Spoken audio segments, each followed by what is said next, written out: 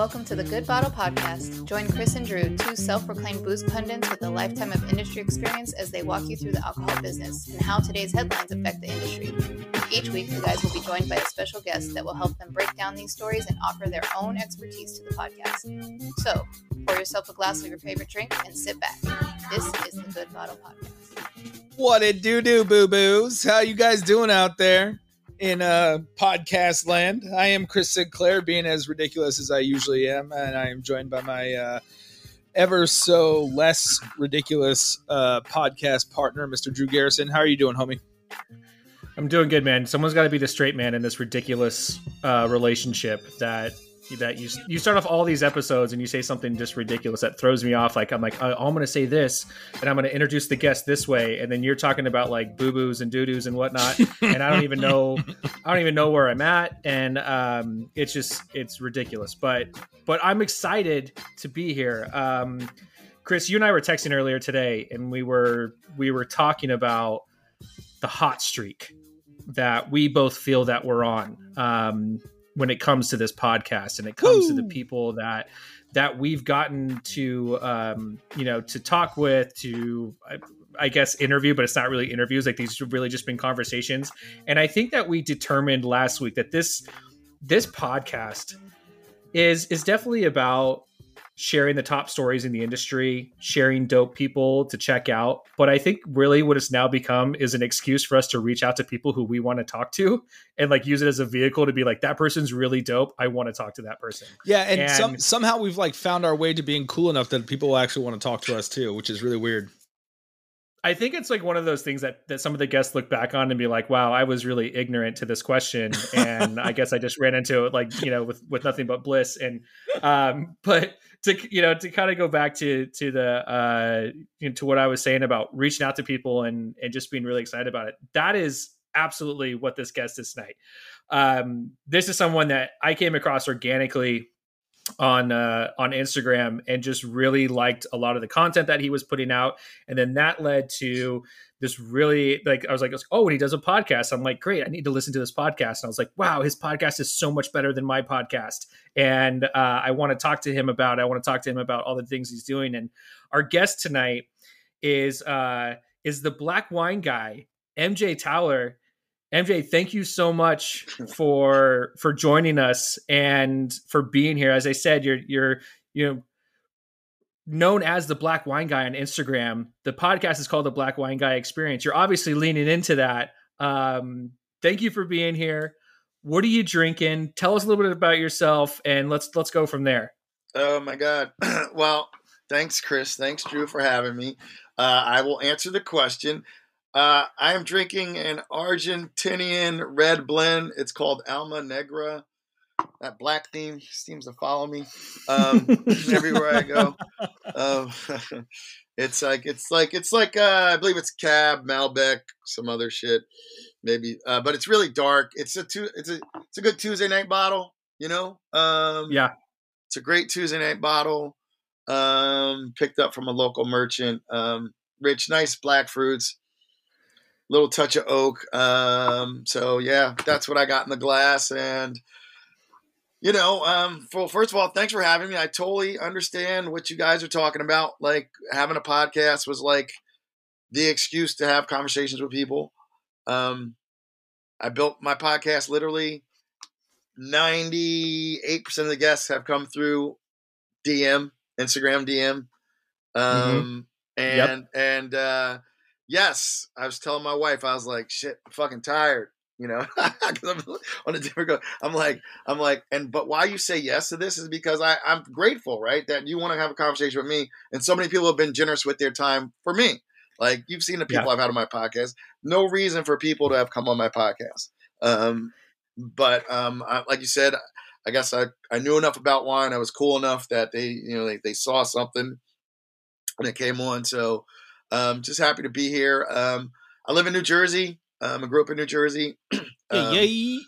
Yes, right. Jersey strong. Where in Jersey are you from? Oh, this Jersey Shore. Oh, okay. Which one? Yeah, there's only one. I mean, really, actually, I'm from I grew up in a town called Long Branch, and now I know live exactly in a where town. Long Branch is. Yeah, and I live in Red Bank now. Okay. So that's just kind of that just happened. That's how life works sometimes. So I'm like not far from New York. I go into the New York City to the studio, record with my guests, go in the studio. But so much what you just said in your intro resonated with me, man. Like I get it. I get what it's like when you step out here, you do this thing, and I started my podcast. Literally, I was like, who would I want to have a bottle of wine with? And that's kind of like the premise. Like, who would I want to have a bottle of wine with?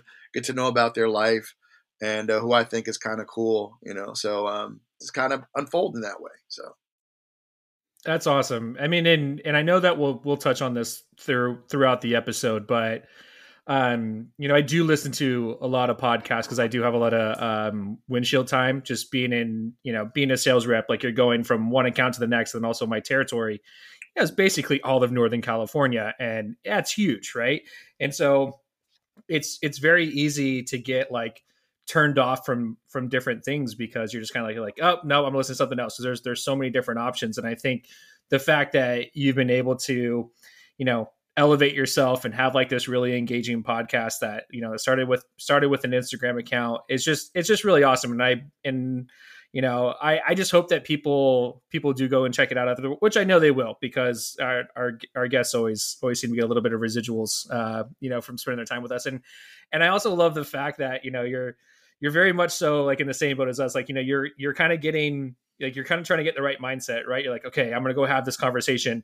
I don't want to do this. I don't want to do this. I don't want to do this. And then the camera turns on. You're like, all right, let's talk wine. every time. Yeah. Yeah. Every time I'm like, oh, okay, this is cool. Right. You just got to get into you just got to get into the groove. And there was the show Comedians in Cars Getting Coffee when and I probably brought this up on the podcast before, but there's the episode with Jimmy Fallon and Seinfeld, obviously, and Fallon's talking about his preparation and how much he really like can dread the show at times, right? And so he's like, I'll be up to the point where like I just don't want to do it. And so Seinfeld asked him, he goes, how close, to the show starting do you feel like that? He goes, oh, right before the curtains open. And like when I heard him say that, I felt so validated. I was like, oh man, with every presentation I've done, it's like, but like when that switch goes on, yeah, and you're able to and you do such a good job on your show, because it's not just about wine, like you said, it's about their lives, and it's about these different things and this weird stuff that people get into. You had that guy from Napa a couple weeks ago who's like doing the weirdest Instagram of all time when it comes to wine related content, that it's like a digital magazine, but on Instagram. Yeah. Dan Petrosky. Yeah. And it was just like, I'm sitting here listening to this. I'm like, this guy is mental. And then I looked at his Instagram, and I was like, yeah, like, I don't know how MJ navigated any of this conversation. This is amazing. But it was just really fun, man. And I just really appreciate the stuff that you're putting out, because it's just, as someone who's trying to learn about wine right now, to have someone that's like, at least makes it relatable. And then, and I think your tasting notes tonight are a perfect example of it, where it's like, I think there's some Cab Franc and some shit. Like, I'm like, this is my type of wine tasting. I mean, people want to get into like all this stuff, and I could do all that, like, like but I'm like, oh my God, it tastes good. One of my favorite wines this year is a Sangiovese out of California, by my man Chris. He has a little wine company called St. K, and literally the tasting notes are, it's so fucking good, it's so fucking good, it's so fucking good, it's so fucking good, it's so fucking good, it's so fucking good. Like I'm like, did I tell you how fucking good this wine is? Like, I mean, but sometimes that's all you need. And I find that, especially, so like for me, like I work with a lot of high end spirits, right? And I work with a lot of these like family brands and stuff like that. And, and sometimes people are like, well, what are you getting on this? Like, what do you taste? And I'm like, it tastes good. That's what I'm getting. And that's all I kind of really want to talk about. I mean, I think sometimes it's hard to remember at times that you're like, hey, this is people's downtime. Like this is their leisure time and they're spending it with you. Right. They kind of want you to be the expert. And, but then I'm like, but it's work. Like they're asking me about work right now. And I don't want to talk about work. So my cousins do all the time. I'm like, I'm not talking about this wine. It's just, just be happy you're over at my house drinking wine with me. Okay. So what has that transformation been like that for you? Because again, in doing some of like the research and stuff like that, this starts with an Instagram, you kind of lose steam with it, right? Because you're like, are you just screaming into the ether or whatever? And then you start to get the feedback like, hey, no, like I miss your stuff. Can you please, start posting again? But when does the transition happen with the family where they're kind of like, MJ, can you bring the wine? Or what do you think of this wine? Or now are they afraid to give you wine now? Like, has any of that happened for you? Yeah, no, I think it's actually a good position to be in, right? Because being in the business, like you could bring like an off brand because you brought it. They think it's like the shit, right? Like it's like, yeah. I went out. I'll give you a perfect example. I went out to dinner with my cousins last Friday night, and we went to a BYOB place, and like I was like, oh my god, what am I gonna bring, right? So like, I went down the basement. I have a bunch of samples. I'm like, all right, well, I think two things. Like, I knew what I was getting when I poured this wine tonight. I kind of had an idea what kind of wine I want to have, right? But I get sent samples. And I'm like, well, I might not want to drink that. So it's better to drink it with 5 other people and actually get their feedback. And all the wines were great, and they were like, and literally I took them to Italy, Spain. We're Italy, Spain, France. I don't know. I drank a lot that last weekend. But then we came back to my house. We had some more wine. But they love it. Like they love stuff like. It's fun with family because when you do like the Somm pour where you hold the bottle, they never seen that before, and they, but like, I kind of chilled out. Like I when I first started Instagram, big tasting notes. I don't do as much tasting notes anymore since I started the podcast because my energy's there. So I haven't written as many reviews over the course of this year. But like, I've enjoyed a lot of wine. I'm doing some lists right now of wines that were brought on the podcast, and I'm going to do like my 30 wines a year. Some will have extensive notes, others won't. Because what I've discovered by doing the podcast, even with the people I've had like top industry people on the podcast, and what they like, it's fun. Like people like, believe it or not, people in the business like to not talk about wine. Like they don't want to be on all the time. They want to, and I love the feedback. Like I did one with a guy who owns a pizzeria, and like one of a loyal listener, he's like, that's one of my favorite episodes. It was like, it had nothing to do with wine. And now I want to go to that guy's pizzeria,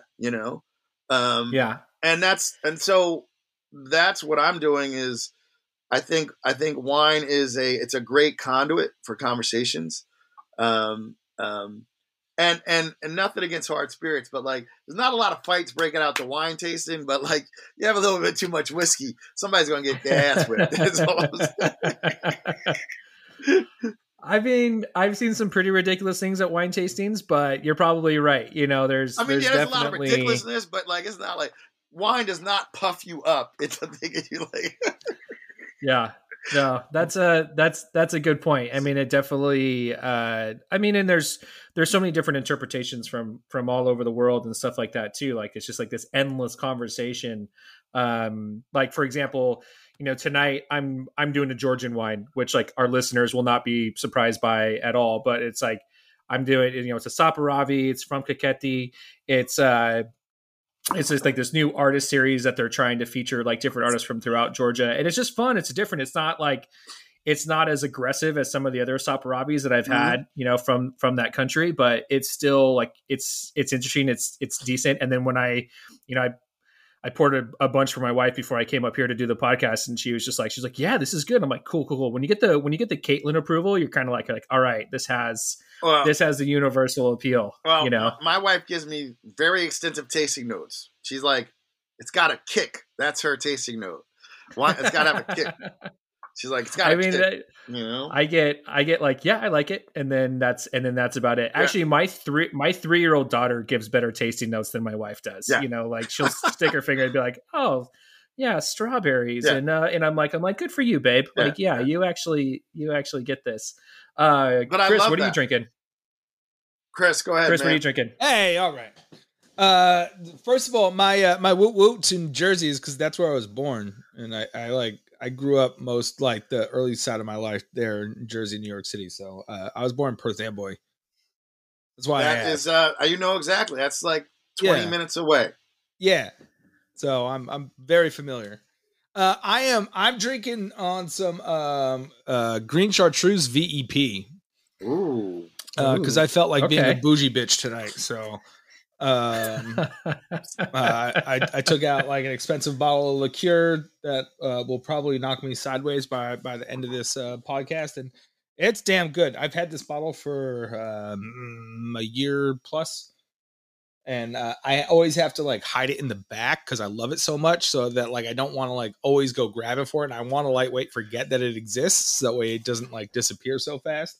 But this is hands down one of my favorite things to drink of all time. This is just insanely good.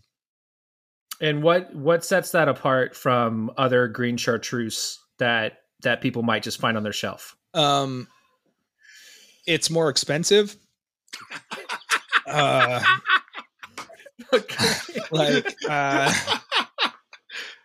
mean, legitimately, like I can tell you what we think we know. I think it's aged longer in wood. But who the fuck knows? Mm-hmm. It's gosh dang Carthusian monks who don't tell anybody anything, any of their secrets. So have no clue what makes it more special, other than maybe it's aged just a little bit longer. That is the important thing to point out. Like when it comes to chartreuse, is that recipe is kept so close to the chest that not one single person has the entire recipe in the world, right? Yeah, even the people who make it, it don't know how it's made.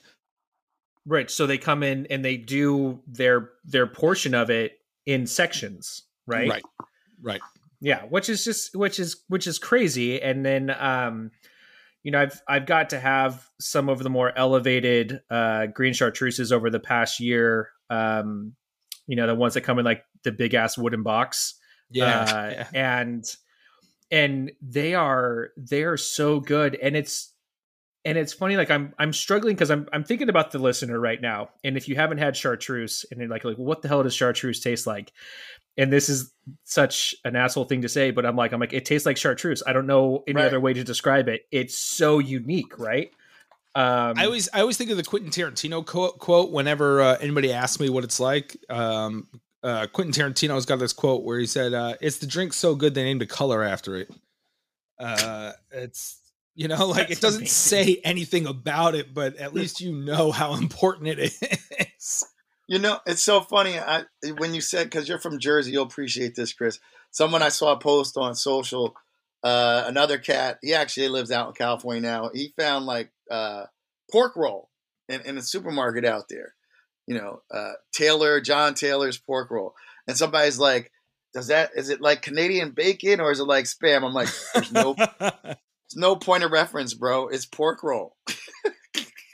Some things you just have to taste. And chartreuse is one of those things that there is no, there's no point of reference but chartreuse, Okay. It's similar to like saying why we love the Wawa.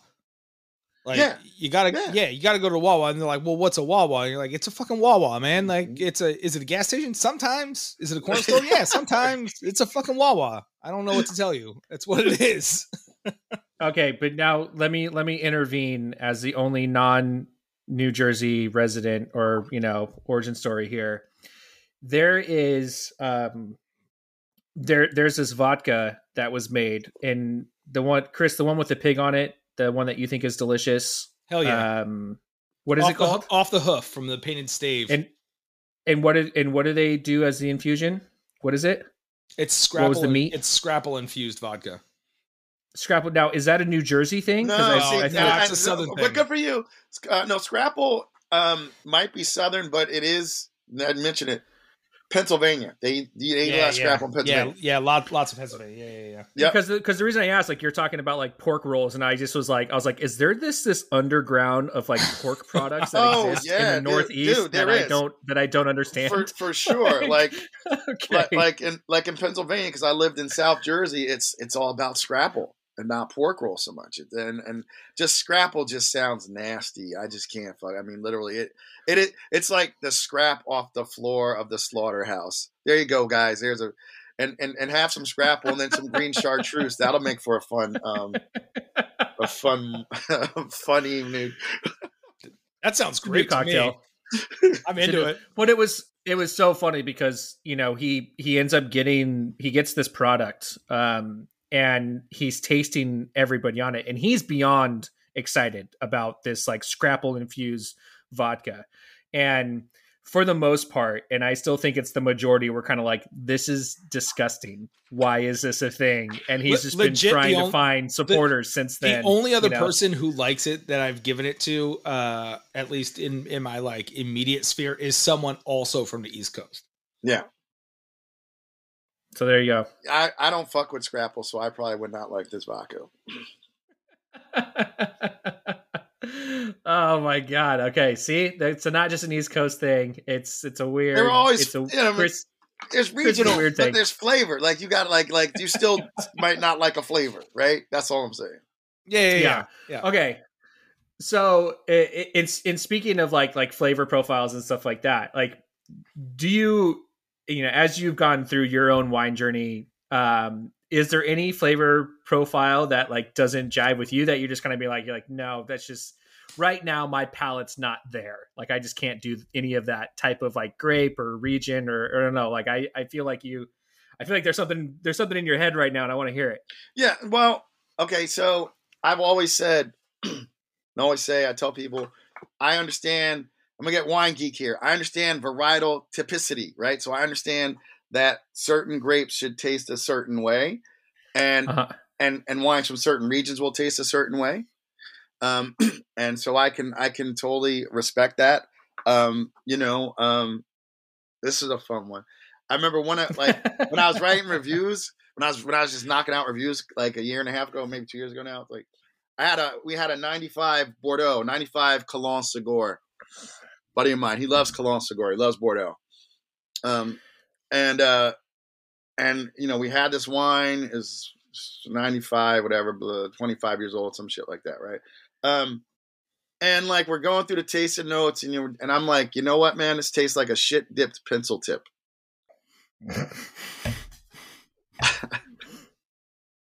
That was the hardest not to just spit my wine out all over my desk and computer. You know, I mean, because Bordeaux's got that it's got that shit funk to it sometimes.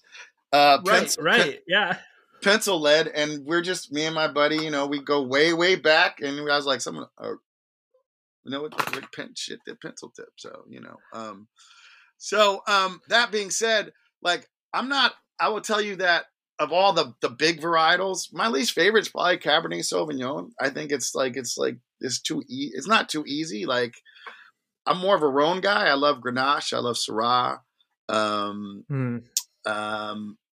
I will, you know, but I tend to not enjoy the more vegetal, and pyrazine characteristics of wine, which a lot of people like, you know. So yeah, but I won't shit on a wine if I don't like it. If the wine tastes like it's supposed to taste, you know, I respect that. Whereas a lot of people like, oh my God, you drink that shit from Paso Robles, it's all high in alcohol, blah, blah. I'm like, boy, buddy, this shit's delicious. And the wine's in harmony, you know, it's not showing any heat. So like, you know, you have people who like won't drink a wine that's over 14% alcohol because they that's like their religion, the non 14% alcohol club, you know what I mean?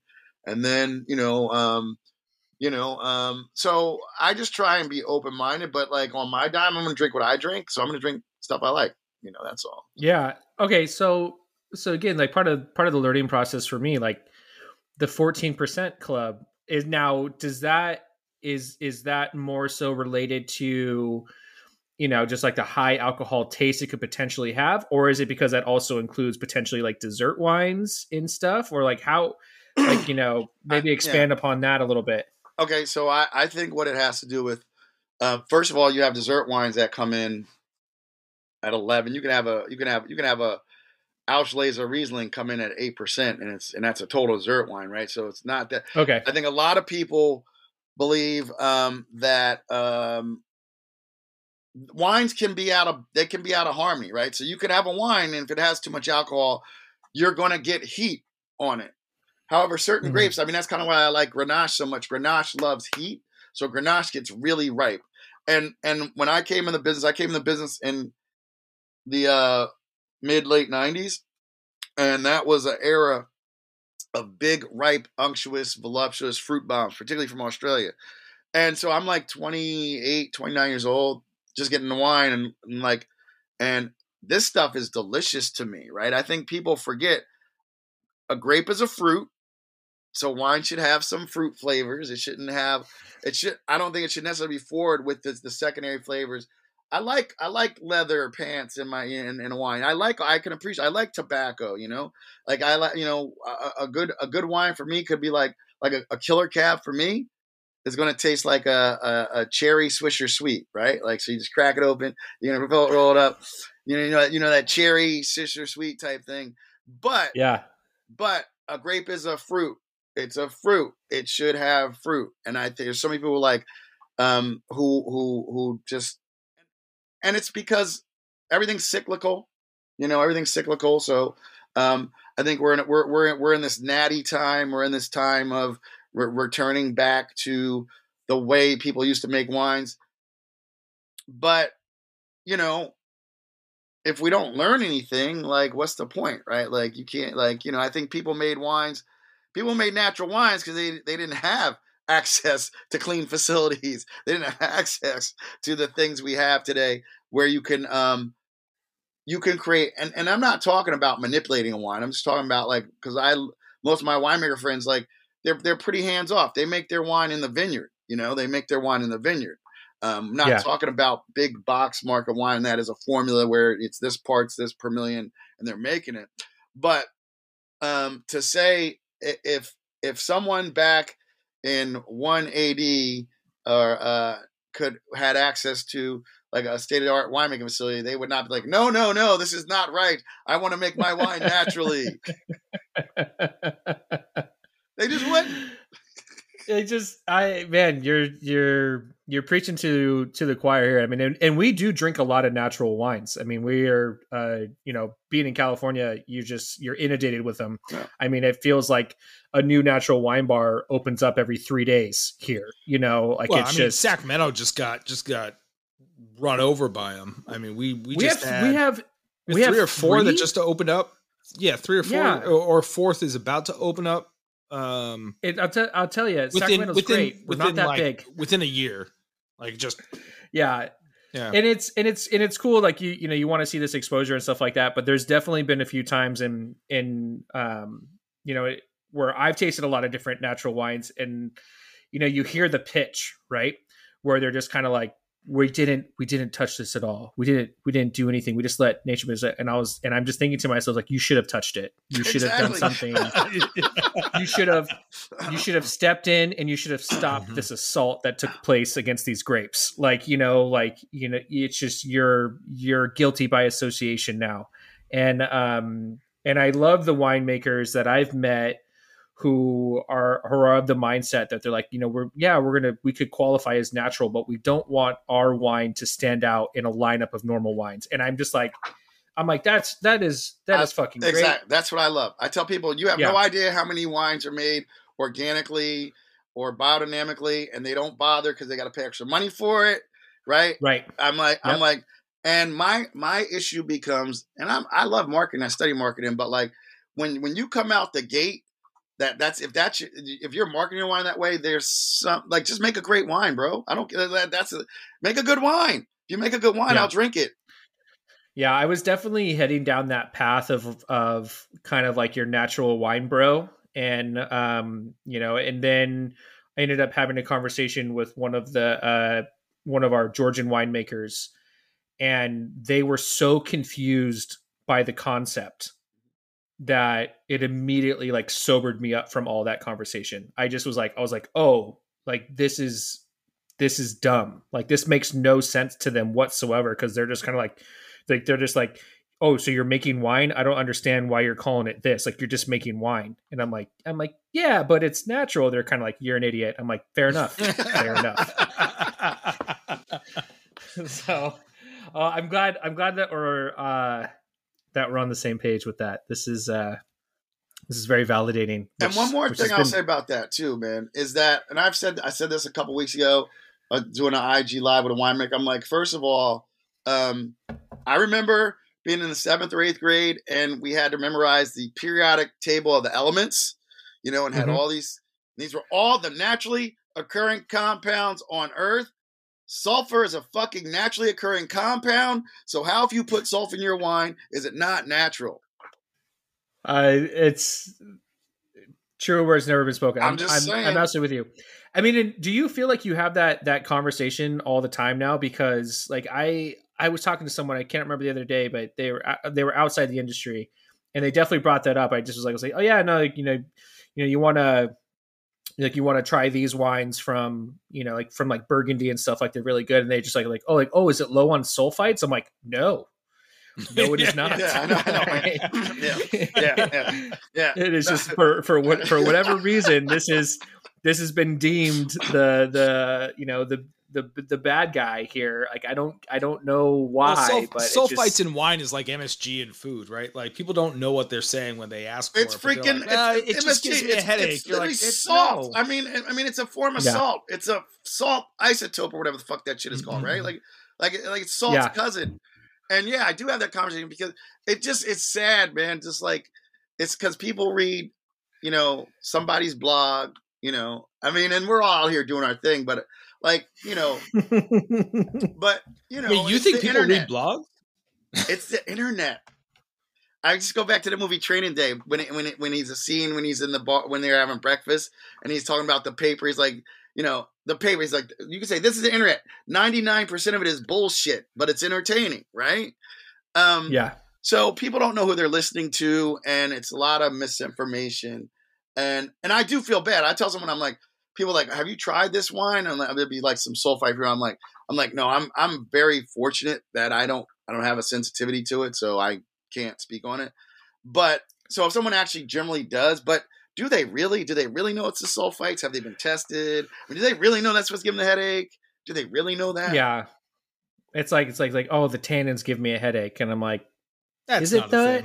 Like, that's not tannins or is don't it give you a headache? You want to say, or is it's like, did you just buy the $9 bottle of wine at the supermarket on your way at the checkout line? It's just kind of like, there are other factors. It's just, a lot of those things, and myself included, and everybody knows this, like my pronunciations are terrible. You don't think I can't pronounce half the different things that go into wine, that are manipulated. So it's, we're all on the same page. Again, just further proof we continue to have the best guests because we all think alike and we don't challenge each other.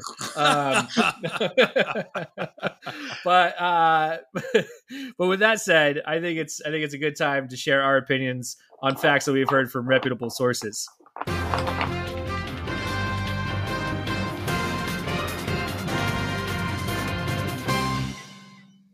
Okay, so I'm so excited about this first story, and the reason being is because in addition to having this really great podcast, this really great Instagram account, and then overall just a really great personality, MJ, you have a history in like wine auctions, correct? I do.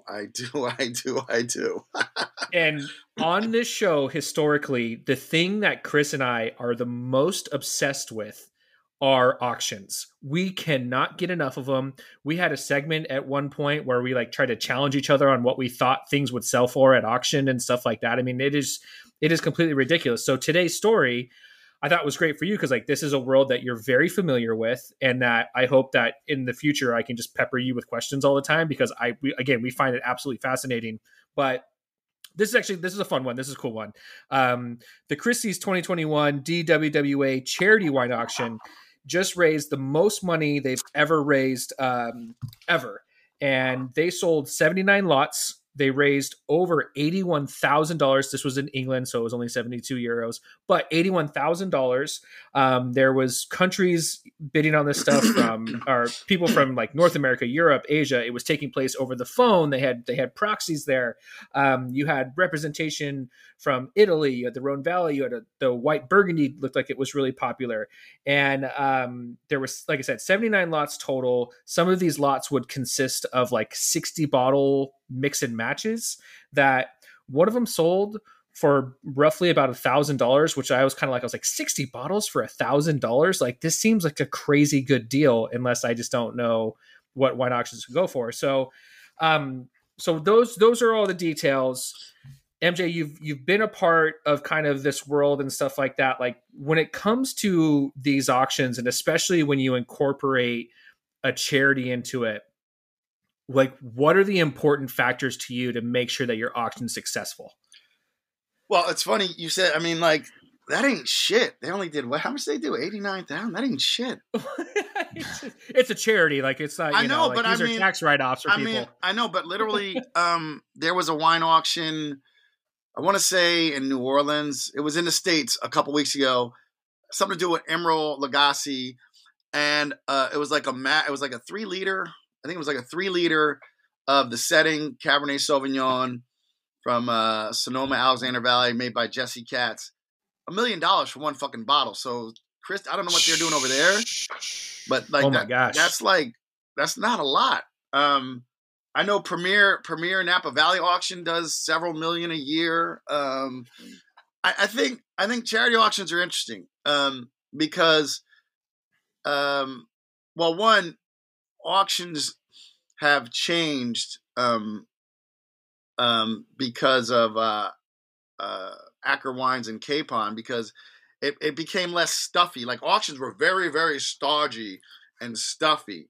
And so when I worked with Acker in early 2000, like 2001, when I got on the podium, like, it was a different vibe. You know, it was two young guys. We weren't British. All the auctioneers were British. The auction house were British. No, they were. It was Sotheby's and Christie's, you know, and there was one out of Chicago, Davis and Company. But like, Sotheby's and Christie's, they were the game. It was all about Claret. It was all about Bordeaux. Burgundy wasn't such a big deal back then as it is now.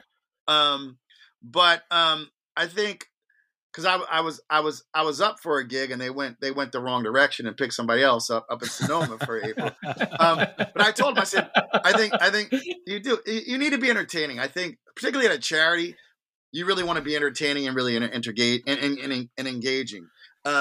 But I think the thing with auctions, charity, it's if you think, I mean, I read the article and I was like, that's not really a lot of money. They just did the $1 million for the 1.3-liter over here. Auctions in Hong Kong and the United States are crazy. They're crazy. We're talking, I think Acker did an auction 3 weeks ago.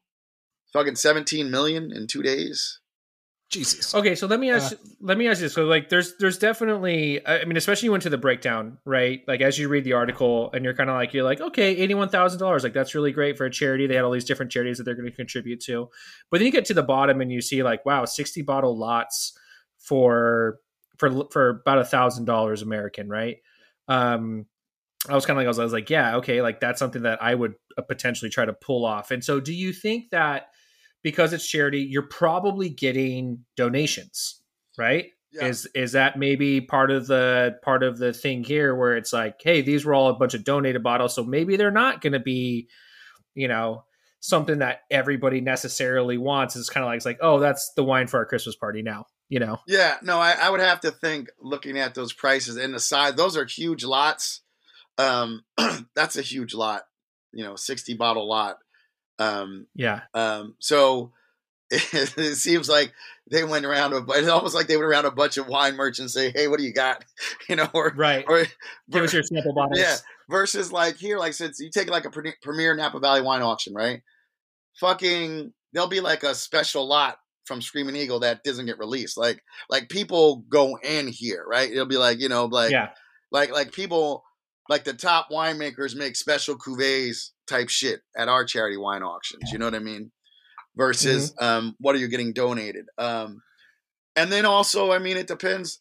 Again, it depends on, I don't know what's going on in the UK right now, but like, if you go to a wine auction in Napa Valley, I mean, it's 45 minutes from San Francisco, man. It's like, it's major money. And the thing that happens to auctions, this is the thing about auctions here in the States, I can say for sure, and also in Asia.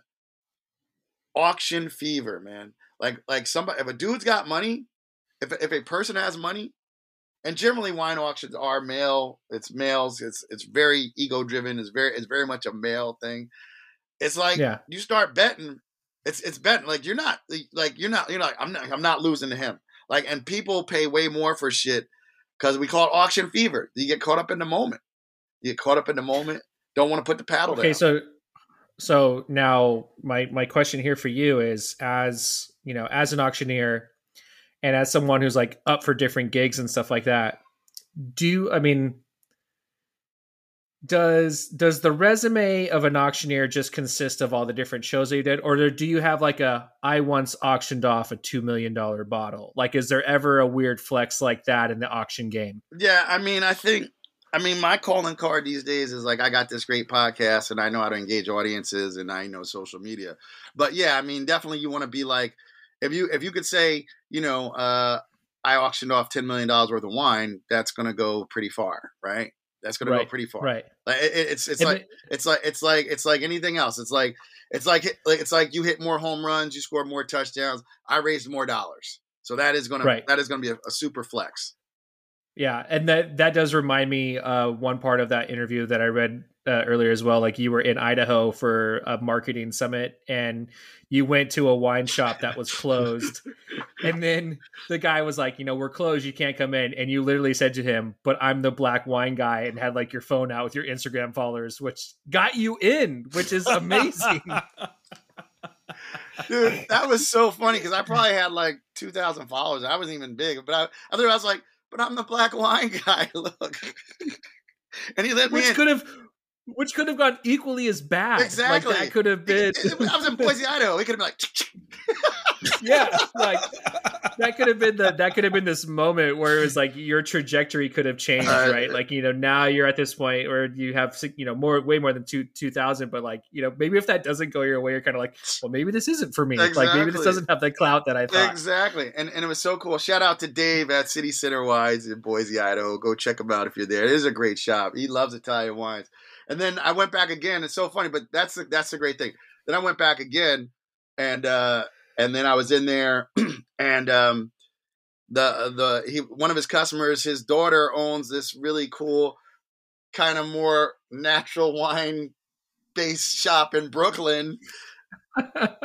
And you make these connect. The wine world gets really small, but yes, that could have went either way. But that was a lot of fun, and that's just one of those crazy things, like. It's that, and that's so funny that I said that. I can't even, but I was on a break from the seminar. I was like, yo, let me run this wine store. Let me get some shit to drink tonight after I'm finished, because they close at 6, blah, blah, blah. And he let me in. That was fun. It's amazing what we get away with in this industry. There's no doubt about it.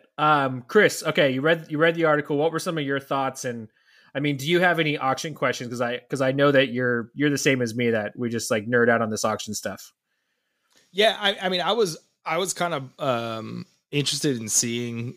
Obviously, this article didn't go too into depth as to like what the breakdown was for what sold. I was interested in seeing white Burgundy moving pretty well in there. And here in California, like Chardonnay is kind of hit and miss now.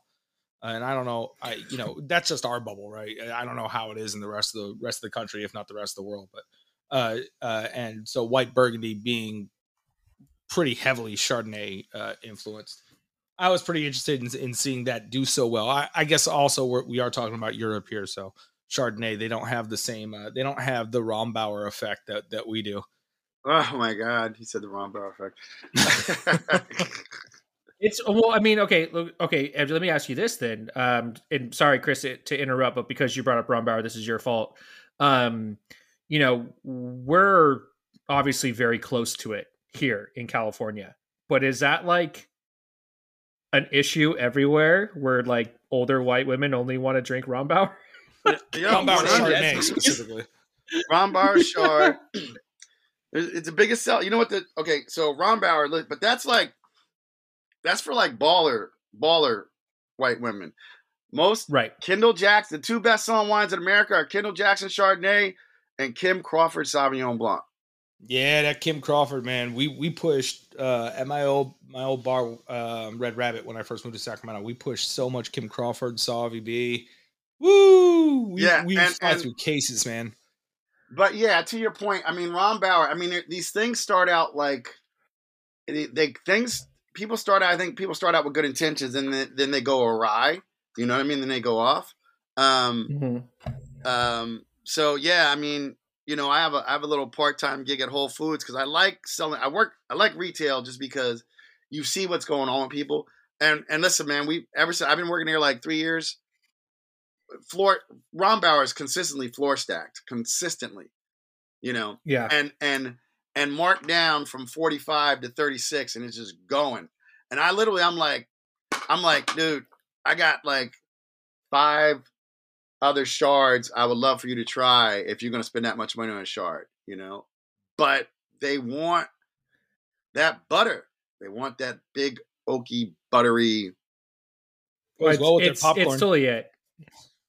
Yeah, it's definitely like one of those things. My mother-in-law is obsessed with it, and I just do everything that I can to like introduce new concepts and kind of be like, hey, you know, I have this, like even with this you know, French wine book that I have access to, you know, we have these really beautiful white Burgundian wines, and I am just floored by it because I was convinced based off of my California Chardonnay experience that I was not a Chardonnay fan. And it just turns out that it's like, no. That was not the scenario whatsoever. It was like, you just got to introduce to like this one certain aspect of it. And when you actually get into other parts of the world that are producing this, and like, you know, now I'm like, okay, I get it. I get why the French are cocky now. Like, I get it, you know. Before I was like, whatever, California kid, you know, like we have great wine. And then now I'm like, oh, do we have great wine? There's lots of great Chardonnays out of California, though. Let's be fair, let's be honest. I mean, like, I just think overall, for what you're saying, though, I mean, like, you can get to your point. Like, first of all, white Burgundy's out of control. It's just cost too much. Like cru white Burgundy. Thanks a lot, NBA players, liking white Burgundy, They're at fault for a lot of things recently. They took us out on cognac last week. Now they're taking us out on white Burgundy. Yeah, unbelievable. Yeah. But like, to your point though, like you can get a village if you like Burgundy is like really.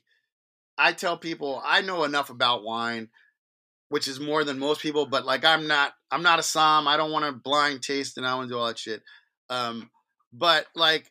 Once you get to know, like, if you know enough, like you can have a village wine, like a Macon Vallade, you can have a village wine or just a Bourgogne, but it could be like right next to Pliny Montrachet, but they can't call it Pliny Montrachet, or it could have like 35% Pliny Montrachet fruit in it. And then it's getting to know, like, holy shit. Like I've got like some $20, $30 white Burgs that are killer because I know the neighborhood they're in. And like, you know, and so that, and then even then, like, I bought like a $15 Vier Class, which is a village Burgundy. And it's like a 2014. $15. I bought it 2 years ago. I still have a bottle left. It was still evolving, man. Like, so there is that thing. But like, to your point, I think it's you know, one of the issues in California, like, California's tricky. Let me tell you something. $20 to $50, you can get burned in California. Particularly on Chardonnay, if you know what you're doing, like just because it's America, you can slap a label. I said in the episode with Dan, like we're really good at creating the illusion of value. So like people you can slap a label on there confidently, good looking label, and you could be disappointed in that range. Versus like, but like you know like Argo out of Sonoma, oh my God, Farron, but these are like. A lot of these wines are mailing lists too. That becomes a problem. Like it's hard, like knowing what to go into a store that any store you can go in and buy that's going to be good. That can be tricky, but you got to. I tell people you learn about wine by tasting it. So. Yeah, I think that's the tough part for most people, myself included, is trying to find that happy window and then have the talking points or at least the things to look for. So Chris, you carry a lot of wines in between that 20 to 50 range, and I try not to do this, but you've always done a pretty great job with the things that you've gotten me in that price range. Oh, you mean compliment me? You try not to compliment me. Is that what you're saying? True. Yeah, I heard. That's what I'm trying to say. I just want to clarify.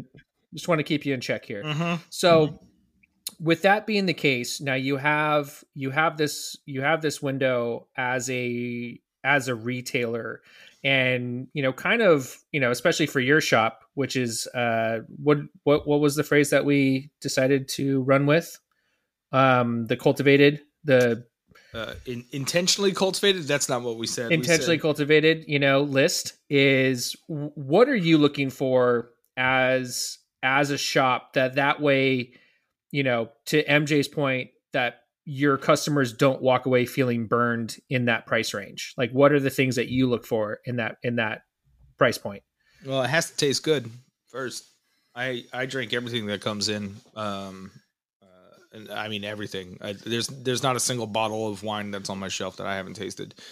That being said, there are things that aren't necessarily my flavor profile. I can just tell that they're good, and that just comes from they're made well. It might not be what I like, but I know good wine versus shitty wine. I've consumed more than enough shitty wine in my life, more than good wine, I dare say. I'm very lucky to be on the trajectory of my life where that like the last few years, it's been outweighed in good wine, but definitely the majority of my life has been really, really awful wine. So I know a bad wine when I taste it. Yeah. No, that certainly makes a lot of sense. I'm still working through, I think, some of that phase of my life of lots of bad ones. There was this funny time that at the shop when Em and I were building out our wine list early on, or like wine selection early on, and people just kept bringing us dope wine after dope wine after dope wine, and I just kept saying yes and yes and yes, and I started to like question my own palate and like my own abilities, and I was like, man, I literally stood up after a tasting, looked at Emma, I was like, I don't know if I'm good at this. Like, everything's good. I don't know if I can tell. And literally 20 minutes later, someone came in with another tasting and put down a shitty wine in front of me. And both Em and I like shook our heads. We're like, nope, push the glass away from us. We're like, nah, we're good. Please no, please leave. This is not good. Okay. So MJ, to throw it back to you, one of the things that you said is like, the only way that you get better at this stuff is just by tasting, right? And that's something that we preach constantly on this show. It's like, drink everything, even if you don't like it, you want to add to your vocabulary, right? And it's like today, and this will resonate more with our listeners, like, but today I drink a bourbon, and yes, once again, it was very underwhelming. However, amongst the group I was tasting with, I was like the most positive voice for it, which I thought was so hilarious, because usually I'm labeled the guy who hates bourbon. And the reason being is because like they just weren't really giving it time to develop on their palate and stuff like that. It's just like, by the time you got to the end, I was like, yeah, this tastes like a bourbon. It's just not as aggressive up front. But sorry, that tangent there. But to bring it back to the wine, and I think a position that a lot of our listeners find themselves in, and myself included, is you go to a restaurant, it's a nice restaurant, but you just don't have the vocabulary, or you don't want to be sitting there like on your phone Googling stuff the whole time. But like, do you feel that there's like a safe space for people to be like, if you buy a wine in this price range from this region, you're probably going to be okay? Oh, that's tough. That's a good question. I would say they would want to ask questions. Don't be afraid to ask questions. I think a lot of people, one thing with wine, people get intimidated. People think they're supposed to know about wine, right? I don't know why people think they're supposed to know about wine, right? They do. Because they're like me. They drank a ton of shitty wine thinking that it was supposed to be good wine. You know? But, so I think I asked a similar question before. I think like, ooh, and then it's like tough. It depends on the type of place. Like if you're in California, like, and you're in a bistro, you should have access to some decent wines, and there should be at least one person. But here's the thing: when you know, they should ask you, what have you liked in the past? Like I try and ask people, like, I'm like, well, what have you liked in the past, right? So because people come in all the time, they don't realize how much fucking wine there is in the world, and they were like, I'll recognize a label. No, you won't. You're not going to recognize a label. All right? You should have took a picture. You know? But I'm like, all right. And then created a folder for it, because you can't just take a picture. Right. You have to have a folder for it. You totally do. That's where I mess up. Right. I'm trying to do these fucking end of the year posts. I'm like, Jesus, I got 5,000 pictures to scroll through. When did I post that first? I'm like, next year, you're doing folders for this shit. Right, totally. But like, you know, because if you can take the time to take some notes, put it in a folder, and like, okay, like people are like, oh, this was the best wine ever. I'm like, okay, you know, it's okay wine. Like I don't say that to them, but like it's not the best wine ever. It's a fucking It's and I tell people, I'm like, okay, how much you pay for it? Like it was this much in a restaurant. Okay. I'm like, okay, it was $35. So that means it's like a $12 bottle of wine in the store. I'm like, okay. Right. I'm like, okay. This is the best example. I'm like, okay, the thing about Sauvignon Blancs from New Zealand, they come from Marlborough. So at that price, and then they get mad. I'm like, but just about any Marlborough Sauvignon Blanc in $12 to $15 is going to taste the same. You're not getting this. You're not getting any single vineyard shit. Like I don't say shit to them, but I'm like, well, what did you like about that wine? So if someone says, you know, well, it was really rich and buttery, you know, then I know they had like a Rombauer knockoff, and I point them to like butter, right? And like you said, Chris, listen, I don't like Loire Valley Chenin Blanc, but I'll drink an Olga Ruffo because I know she's a great producer, and I know it's supposed to taste like truffles and mushrooms and leather. It's not my flavor profile, but I will drink it. And as a merchant, you know you need to have that for those Loire Valley free, and you know it's a good bottle of wine, right? But it is, people need to ask questions. Don't be afraid to ask questions. And if you don't like the answer, because that's just too tough a question. I mean, if gun to my head, yes. Argentinian Malbec has a pretty good, they're dialed in like New Zealand Sauvignon Blancs now, right? Like they're dialed in, right? Like there's a flavor profile, right? Yeah. And for most people, you know, I would rather them do that than get like the Cabernet Sauvignon in the same price range, to be honest with you. Because I'd want to introduce them to actually a Bordeaux varietal, you know, grown in a different country, because you're actually expanding their wine knowledge and their palate just by taking them to a grape that is big and full-bodied like Cabernet Sauvignon, but it's actually grown in Argentina, and then you can tell them a story. So that's kind of, you know, that's where I would go today. I think that's great. I mean, and it is one of my favorite questions to ask wine people, because it legitimately kind of breaks their brains in a way, because your first thought is like to definitely go to, oh, well, maybe if you do like a Spanish wine in between like 50 to 70, like you're going to be probably pretty good. And then like to kind of come back. Now that you mention it, though, Spain is probably, I'm glad you said that. Actually, you're probably, listen, I've had $4 Spanish wines that slap. See, I had a Spanish wine that I paid $7 a bottle for. It was a 2015 Mencia. Ridiculous. So there you go. See, Drew knows. So guys, if they have Spanish wine, go to Spain. You're probably going to be safe. And seriously, I think Spanish wines are so I had a conversation with someone the other day. I was like, I was like, why is Spanish wine still so underrated? And they're like, well, that in Portugal. I understand Portugal a little bit because people know Portugal for port. People don't realize they actually make dry wines here. But Spain has been making wine as long as Italy, France, and like if you like a $50 Spanish wine would cost you $150 and $200 out of Napa. Right. Totally. The value, the value is ridiculous. Yeah, and that's like one of the things that I've gotten more into is these Portuguese wines. And learning about those, we have a bunch of them in our portfolio that I've like tried to get further and further into. And then, because of that, it's like, hey, what are the other underrated regions? And it's always Spain. Like anybody that I talk to, that I have this level of respect for, like they're always just like, oh, drink more Spanish wines, drink more Spanish wines, drink more Spanish wines. And I love that. And I think that's like one of the things that hopefully people can, look at this as a takeaway. So we started with charity auctions and now we're telling you guys, go drink some Spanish wines and all that. But that's the beauty of these conversations. Absolutely. And then also being a little bit into this, but I think we got to go into our next story.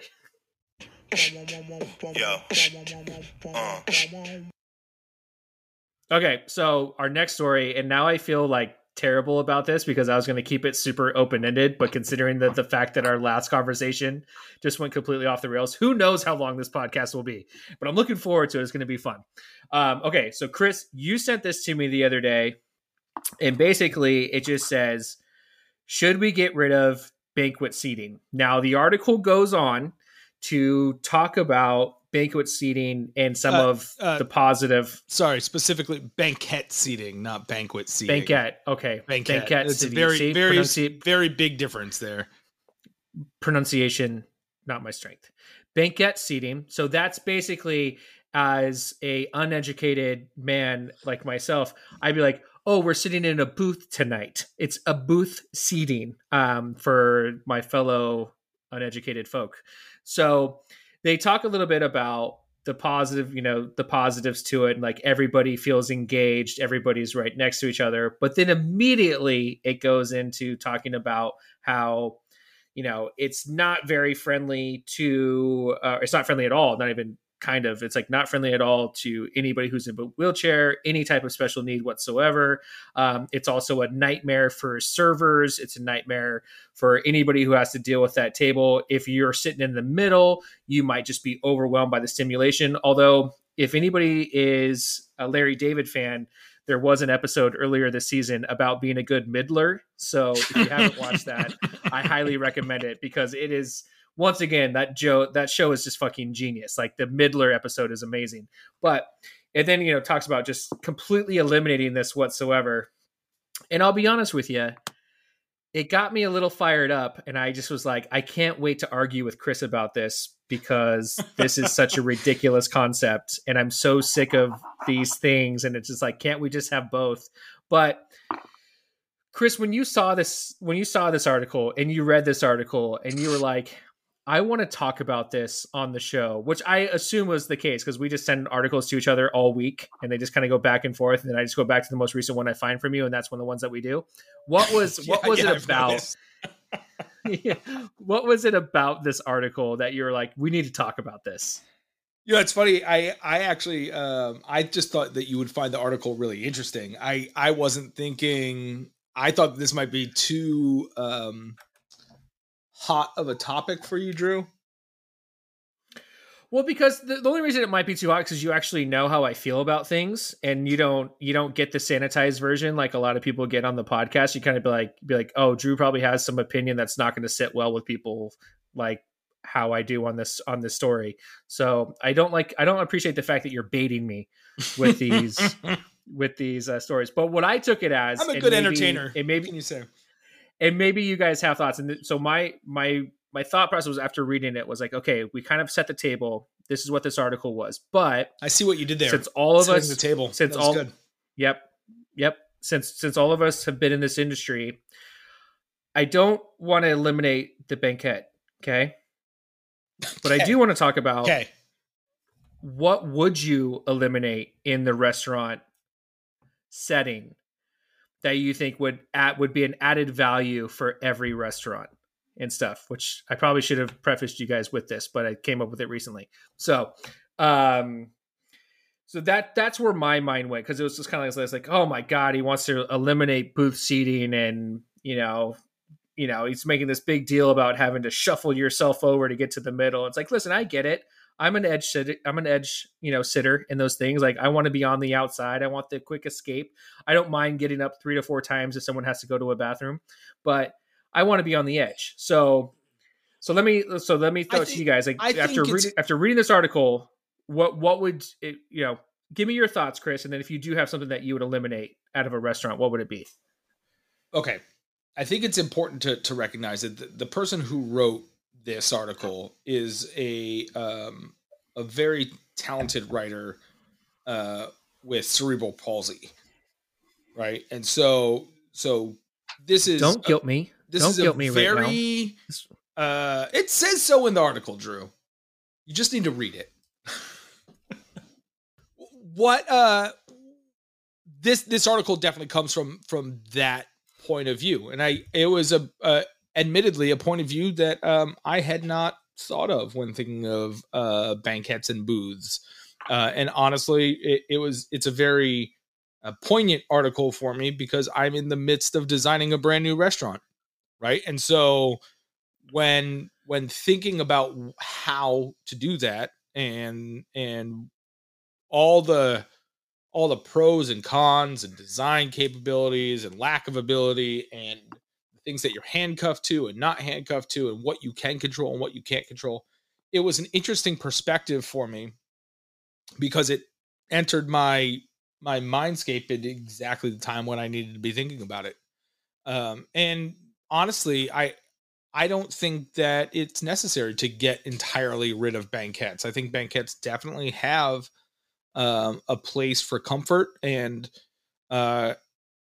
that's necessary for a lot of people. I mean, a restaurant, a bar is meant to be a place of comfort, and you're not going to always be comfortable for all people all the time. It's just, that's why we have a million fucking bars in the world, and they're not all just TGI Fridays, right? But you can, as a neighborhood joint, you can find ways of threading the needle. Sometimes you'll be successful and sometimes you won't. But in this case, I immediately, I was the floor plan we were going with for our dining room was 2 banquettes and a bunch of booths lining an entire wall.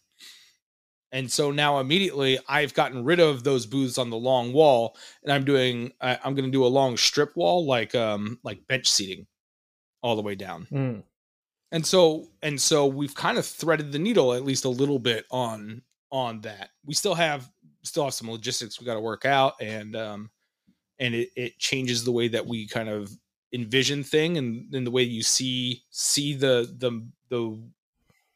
flow of an evening in your mind's eye. But I don't see anything wrong with this perspective. I mean, there's nothing wrong with this perspective. I admit that I hadn't thought about it before.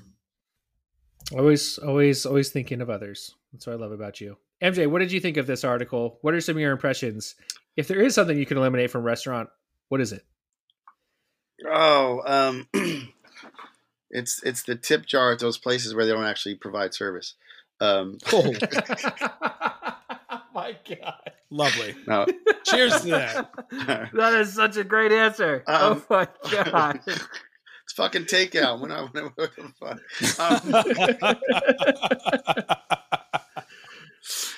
Oh my God. You know what's really cool is that I have this podcast, and I have really cool people on my podcast. And one of the guests on my podcast is a Som, and he's a restaurateur and he's an entrepreneur named Yannick Benjamin. And people may know Yannick if they've seen the first Som movie. He's a Som who is actually disabled. He's in a wheelchair, and he wasn't always disabled. He tells a story on my podcast. He was in a car accident, and he didn't want his career in hospitality in, so he built a table for his chair, and so he could stay on the floor and still be a Som. Now he just opened a restaurant, and you guys can Google it and just you just Google Contento NYC, and it's getting lots of accolades, not just for the food, but it is probably the most it is the most accessible restaurant in probably the world. Like, it's because one of the owners, two of the owners, they are in wheelchairs. So like they've done things like we don't even think about, like the tables are at a certain height. So you're never, how the boss uses those in those movies where the boss sits up way higher and he's looking down on you, like they've shifted the dynamics. They actually do have some banquet seating in there actually. So I don't know that needs to go, but there is a lot. I think the whole design of the place, everything's a little bit lower so he can look his customers in the eye. So I think there is a need for that. But that would be my I would say go do some research. You guys, especially you, Chris, as you're just like, there was just another written up like in everything. All these, he's been on TV about like how this restaurant is like the first really accessible restaurant for everyone. And so there is a need for it, but there is banquet seating in there. So there you go. They cracked the code. Yeah. They cracked the code is what they did. Yeah. I mean, that's just so cool. I mean, there's just continues to validate what I've always said, which is just, the hospitality industry is meant for everyone. Right. Mm-hmm. And it's just a lack of imagination that keeps people out. Mm-hmm. Well, I think so, but then also sometimes and this is a great example of it is, Chris, you're so like you're knee deep in this preparation for this stuff. And sometimes when you're so close to a project, you're like, you don't see how something can be problematic. Right. And I think that just happens, to all of us, where you're kind of like, you see all these different ad campaigns and things that go out, and MJ, I'm sure you can appreciate this as a marketing guy, where you're kind of like, you're all, how did that get past so many people?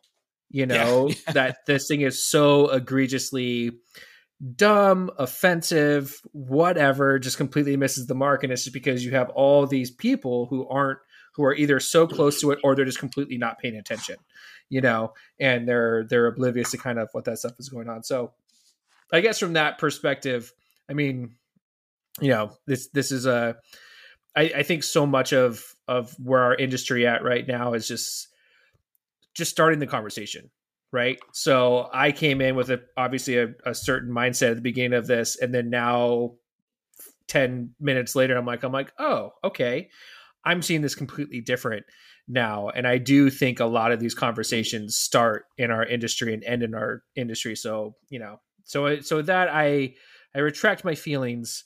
Well, I'm curious towards this article. What your initial feelings were, and not to put you in the hot seat, but more so the way we can have an understanding of the conversation. The point's not to have an argument, right? The point is to have a conversation, and a conversation is two-sided, and you have to, as someone who wants to have a mindful conversation, you have to be willing to listen, even if you don't agree. Well, so I think I never agree with you, so it's fine. I think initially you read it, or I read it, and I was like, oh my God, just like more things to complain about in all this. Not that I didn't feel for their plight, because there's definitely a world that's not built for people with disabilities. There's no doubt about it. But there's like, these things, like they make the restaurants too cramped and stuff like that. And then my mind immediately went to like, just go somewhere else. Like, Chris, to what you said. That's kind of like my thing too, though. I'll be keep it 100 with you, man. Like I saw some shit today. I'm not going to say what it was on IG, and I was like, are you fucking kidding me? Like there is some shit where you are making issues out of things. Like you're making issues that don't need to be issues. There's issues like I'm not this needs to be an issue. But what did Yannick do? He went and got his own fucking restaurant. He didn't go pick it and blah blah blah. He's like, fuck it. He went and actually fixed this shit, right? Yeah. And then what I would say, I speculate with how much he's been in the news. This is a writer who has special needs, because I don't want to say the wrong thing. And so she saw that and she's writing an article. But has she actually worked in hospitality? Like that's another thing too. Like that becomes my thing. So to Drew, what I would say to you is like, it is good sometimes to hold shit in and then have a conversation. You know what I'm saying? But like, there is shit I see every day. I'm like, are you fucking kidding me? That's not an issue. Don't make that an issue here, right? Like, don't make that issue here. But then it's also the source. Like, he's been all over the news. Eater is probably on, like, I'm like, but did she actually work in hospitality? Like, was it like, did she not get a job? So like, that being said, I think we it's good to have these conversations. But there are some shit that just is just stirring the pot. I will just say that. I'm older than you guys, and people stir the pot. I would just tell you that.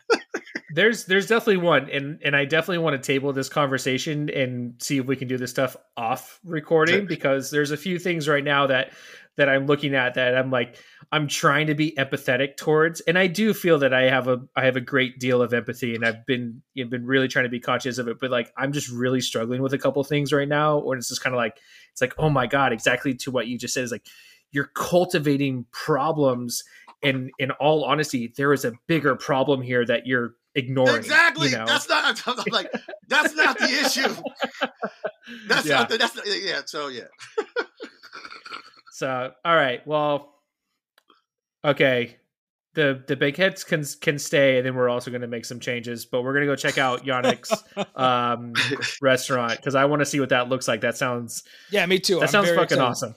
And I'll tag the Instagram of Contento. In the show notes, and we'll get people checking it out, just so we can continue this conversation, man. I think anybody who's being proactive about seeing an issue, and they feel like they can maybe not solve it, but they have a different viewpoint on it, and they're being proactive about adding their voice to the conversation. Like, I think that's rad. Like, let's if we can't cure it, let's like at least move like 3 steps forward.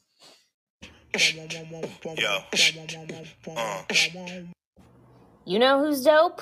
Them over there. All right. So now it's time for the dope follows of the week. We all know this is my favorite section, and this is where we're going to give you dope people to check out in various forms. Could be books, movies, podcasts, much like the Black Eye Wine Experience was a few weeks ago, was one of our dope follows. So we're going to give you dope follows to check out. MJ, let's start with you. Who is your dope follow? Who do our listeners need to go check out? You know who they need to go check out? They need to check out on Instagram. It's at Soil Pimp. Like, what I love about what we're doing, like, you have the opportunity to meet people you wouldn't get to meet. I met this guy, Robert. Just following him on Instagram. I was like, this guy's got like 20-something thousand followers, 20K followers. And, Robert is like this really chill dude who does these events called Riesling Study. He just did a big one in Chicago. But like, he has the largest collection of German wines in America. He put me back onto Riesling. He's super into music. He's a fucking cool dude, man. Like, yeah, he's a really cool dude. He's a dope dude. If your followers want to find out more about Riesling in particular, but like just a guy who, he's down to freaking earth, super generous, great content, and literally he's got a dope ass life.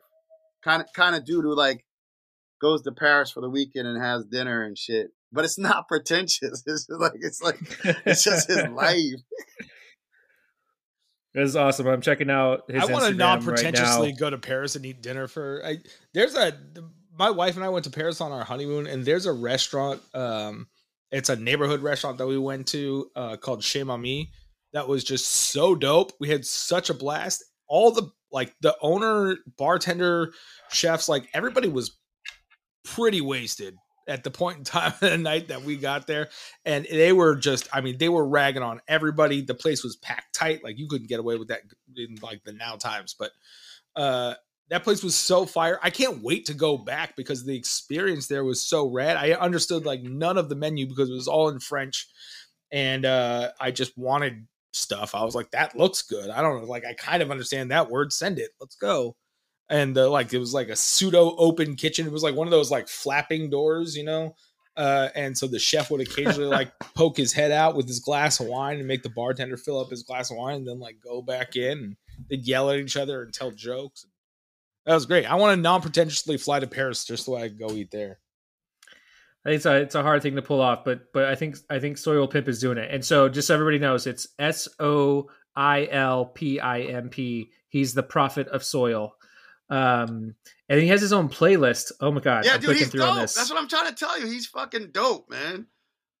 He has a Riesling study playlist. Now, our listeners will know that I'm a big fan of these like booze driven playlists, like, you know, going back to like the Highland Park one, which you wouldn't think I that still there's listen like to that. It's such a great, like, MJ, I know you're not a big spirits guy, but like if you're ever drinking single malt whiskey, the Highland Park one is amazing. I'm on it. It's I might have to send you the link directly because I feel like nobody can actually find it unless I send them the link. Send me the link. But it's awesome. So the issue with the Highland Park one is that there's like several church ones that are attached like that. Like I had to like weed through them. I was like, that's God. That's different. That's God. Hey, there's whiskey. There we go. Oh yeah. So this is a 2.5 hour playlist. Yeah, I'm excited about this. Jumping this is on great. This one. I love our dope follows. Our dope follows have been so good recently. Like all the ones that have been recommended to us, because obviously our guests are dope, and it's like you guys just every single time you bring the coolest stuff. So so thank you. All right, I'm gonna put that there. Chris, who's your dope follow this week? I got two this week. They're both on Instagram, and one of them's on Instagram and YouTube. It is the first one is my lighthearted one. I guess they're both lighthearted. Snowboarding to survive, because it's just starting to rain here in Sacramento, which means that there's snow in the foothills. I am broke. I am busy, and I've got a almost 2-year-old daughter, so I will probably not be able. I'm already begging. It was fall, and I started begging my wife, being like, "Hey, I need to go. Like, I need to go. I need 2 days. Can I get 2 days? When we get 2 days in the snow, can I just go play in the snow?" I don't think it's gonna happen. She's been listening to these podcasts, so hopefully she hears this, and I'm like, she can hear the pain in my voice, and she goes, "Here, babe, you can go. It's fine." Don't do it, Jen. Don't let him. He doesn't deserve it. Anyway, so she's been pained by laying next to me in bed, watching me watch these different snowboarding videos on Instagram. Yeah, this one is Snowboarding to Survive. It's been great. It's like both kept me hungry for the snow and like satiated me a little bit, so it was good. My next one is the Privada Cigar Club on Instagram. I have recently brought in cigars into Good Bottle. It was a pain in my fucking ass to get cigars. Cigar culture, cigar like the market is not a common sense market. Like getting into it is difficult. Finding dope cigars to be able to sell is really difficult. You have to know people. I have hit up, so I'm on like 3 waiting lists that are like 9 months long for like pretty legit cigars. Their minimum orders are substantial when they actually allow me to be able to buy them. And so it's been a real pain in my ass. But a friend of a friend got me in touch with these guys at Privada Cigar Club. They've been amazing. They're from the industry as well. They own their family owns a couple nightclubs and restaurants in Miami, and in like South Florida. And they had cultivated a lot of these contacts and relationships throughout that time. I think throughout the years of their family just like owning shit. And they were able to develop this cigar club. It's very boutiquey. It's very niche, but you can also like go onto their website and buy like big name cigars. But they've been in constant contact with me, helping curate our selection slowly and strategically at Good Bottle. They have amazing videos on their cigars, on what it takes to make a good cigar, on the different rollers and the people who produce cigars. And they're really entertaining. They're relatively young. They're our age, Drew. I like to think that we're young, even though we're very cranky. I've learned a lot from them. So Privada Cigar Club, Privada cigars. If you don't know how to spell cigar, I got nothing for you. And club, again, all one word. It's red. I like that. I recently just opened up a new account down in Napa. It's called the Napa Cigar Club, and it's just dope to be down there. And I love being in Napa, especially their downtown area. And then like this cigar club is great. And I always joke with like the big time cigar guys that they're like, hey, do you like cigars? And I'm like, I'm an aspiring cigar smoker. I definitely enjoy it when I do it. It just, I haven't been able to dedicate the bandwidth. So I'll check that out, and hopefully they'll continue to push me towards that direction. But like those guys gave me a cigar. They're like, this is really good. And it's nice. I'm like, okay, all right. I will eventually smoke this. I don't know when, but, they just remind me, I got like 2 sticks. Somebody gave me 2 really good sticks this summer.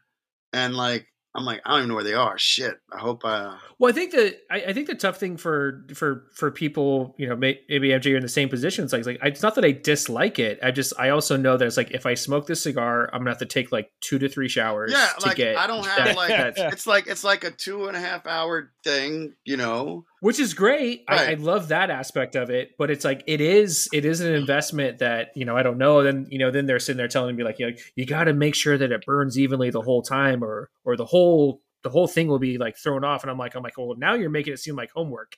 And now that doesn't sound as much fun, but they were great. So that's cool. I'll check out that one as well. And then, so to wrap it up, mine is a completely ridiculous one. And I actually have a lot of like fun stuff that I've been able to follow recently, but the one I want to highlight is, it's an Instagram account, and it's called Marvel at Whiskey. And what this account does is, our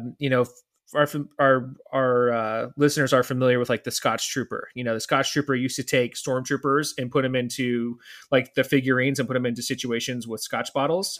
And unfortunately, we lost him last year to a battle with cancer. But this is another account that does a similar thing, and is actually multiple times collaborated with the Scotch Trooper, but he does it with Marvel figurines. So like the most recent one here is like the Hulk smashing a bottle of 12-year Hakushu Japanese whiskey. And then he does a lot of like the Deadpool inspired Japanese figure. And it's really cool stuff. So yeah, a lot of Deadpool, some Stormtrooper stuff is in there, but as someone who has more wrestling figures than he probably should as an adult, I love seeing stuff like this. So it's a nice way to kind of mix things up, and it's just fun. It's entertaining. Again, it's Marvel at Whiskey, and whiskey is spelled correctly without the E. I was gonna ask you that. I looked it up while you were talking, but I want to make sure that Marvel at Whiskey spelled correctly. It met the Drew bare minimum for acceptability. That is true. That is true. But you know what? Those were some pretty dope follows, you guys. I like those. Another good week.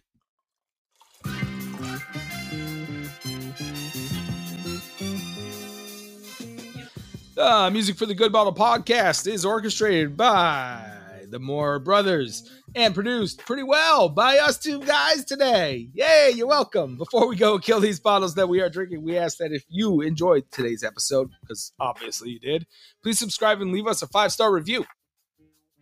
You can also follow us on Instagram or Facebook at The Good Bottle Podcast, or on our personal accounts. Mine is dgarrison6 and Chris is Chris Sinflair. MJ, where can they find you on the interwebs? I am at Black Wine Guy on Instagram, at Black Wine Guy on Twitter, Black Wine Guy Facebook page, or one of the best ways, it's either IG or go to blackwineguy.com. You get on my email list, and I send out all types of goodies every now and then for my musings as such. So there you go. Definitely check him out, you guys. He's such a great follow, so much great content, and you're going to learn a lot too. You can also support the podcast by checking out our Etsy account.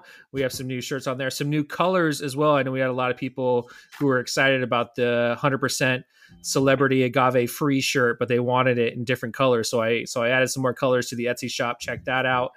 You can also check out anchor.fm/goodbottlepodcast if you want to throw some shekels our way so we can go out and find some white burgundy for ourselves. Fly to goddamn France. That's what we're going to do. We'll do that instead. Yeah. If you would like for us to cover a story, or if you're working with a brand that would like to be featured, please email us at goodbottlepodcast@gmail.com. And as a reminder, you can purchase some of the bottles that we drank on this episode at thegoodbottleshop.com. And until next time, cheers. Cheers. Cheers, MJ.